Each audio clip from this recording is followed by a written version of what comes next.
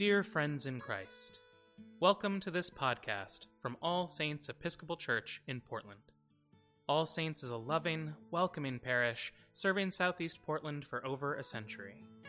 Our purpose is to celebrate God's love, seek and serve Christ in all persons, and go forth into the world rejoicing in the power of the Spirit. Today, we invite you to join the Reverend Andria Skornik as she preaches the gospel and explores the mysteries of God in our modern world.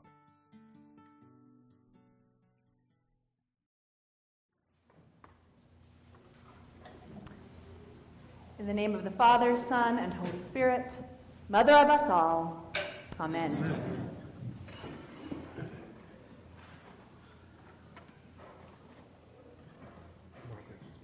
In one of his talks, author and speaker Michael Singer tells a joke about the meaning of life.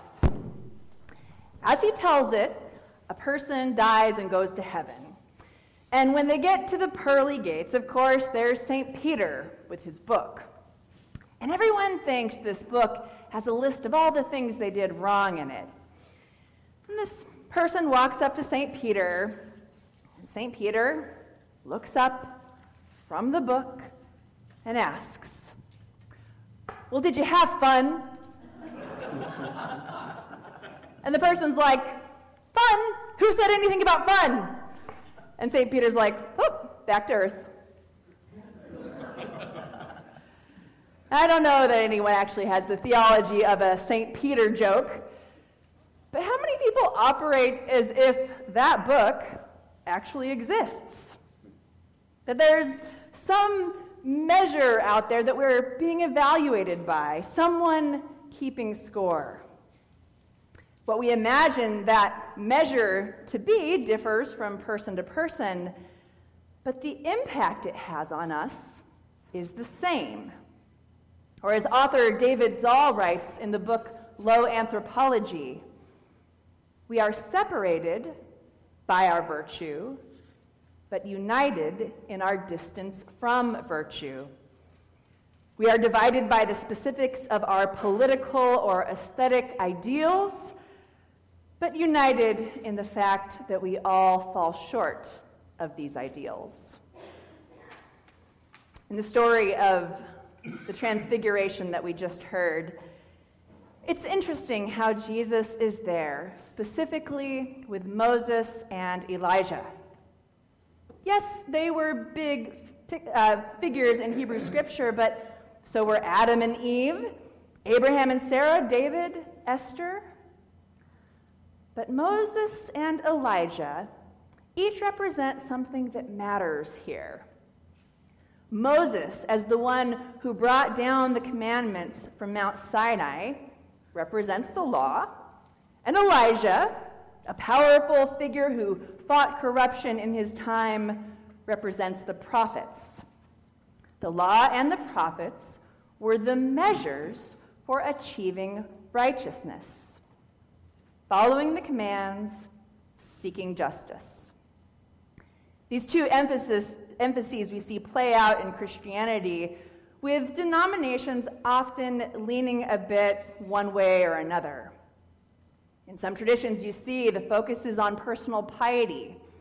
Righteousness and holiness comes through the various do's and don'ts. Like, yes, it's salvation through God's grace alone, but also definitely don't do X, Y, and Z. In other words, the law. In other traditions, the focus is on what you do, and this is where our denomination and other mainline churches tend to fall. That focus on service, social justice, saving the world. The prophets. Now, being good and doing good is good, don't get me wrong, but there comes a point at which we can't do it all the time, despite our very best efforts. Whether it's reading your Bible every day and not coveting your neighbor's things and not even looking at someone with anger, or trying to do all the causes of which there are so many and only so much time and resources. There just comes a point when we can't. And this isn't limited to religion either. Secular versions exist as well. It's like what writer Ada Calhoun discovered when she began researching why women her age were having trouble sleeping. What she found is that many were struggling with an unspoken imperative to shine in every area of life. In the past, she says, the question was, how nice is your home, or how good are you at your job? Now it's like all the things. Is your house nice? Are you in shape? Are you recycling?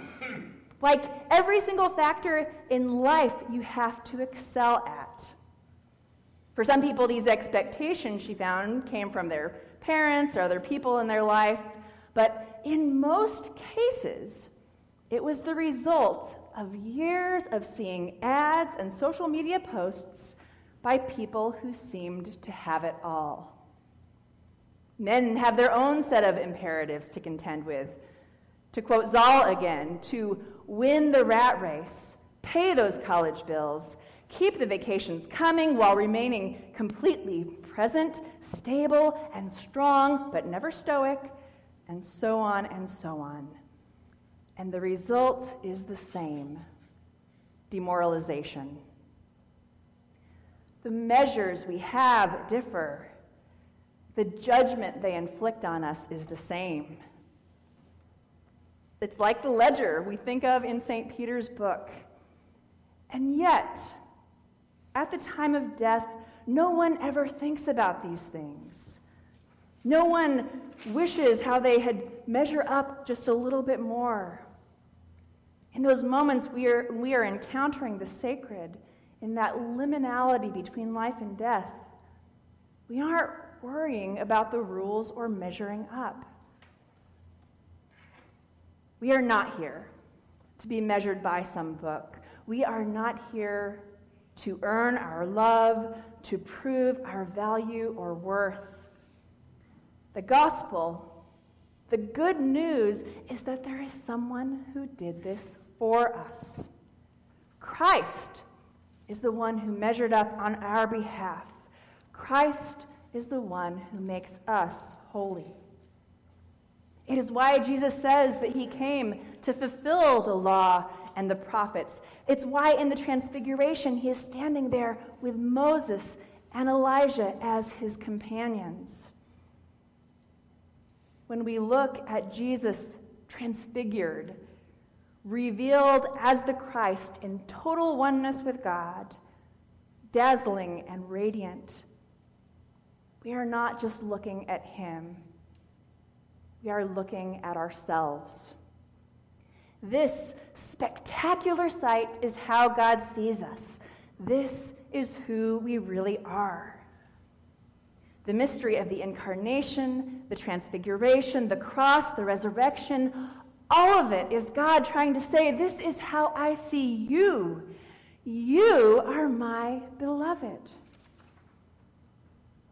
If we can accept that, if we can accept what Paul says in Romans, that we are now justified, made righteous by God's grace as a gift through the redemption that is in Christ, if we let that truth sink in, what's left? Why are we here? It is not to measure up. It is not to judge ourselves or others. Actually, that St. Peter joke might not be that far off. When you accept all that God has done for you, it frees you up to really live. In the Westminster Confession, it says, humanity's chief end is to glorify God and enjoy God forever. And this is based on 1 Corinthians 10:31, which says, so whether you eat or drink or whatever you do, do all to the glory of God. We are here to experience the glory of God by enjoying God. God's creation, God's life in us, the presence of God in the faces of our neighbors. We are here to enjoy it through gratitude and wonder and our love. That means each day, each situation we find ourselves in can be a moment to say, how am I going to appreciate this? How am I going to have fun with this? How am I going to be in awe of this? And when we do that, we can let the rest go and actually be in a place to love and serve it. When we accept that every expectation has already been fulfilled by Christ, when we accept that we are God's radiant, dazzling beloveds, when we can accept what actually is, we are in a place to do justice and love mercy and walk humbly with our God. We can do good and be good because we find our goodness in God. In those times when we find ourselves trying to be more, be better, live up to whatever bar we imagine that is set for ourselves and the people around us, we can come back to this story to see what God sees in us. Because if someday St. Peter is there to greet us, that book's not going to have a list of the things we did right or wrong. It'll be more like the scrapbook of a doting grandmother who only manages to see how bright we shine. Amen.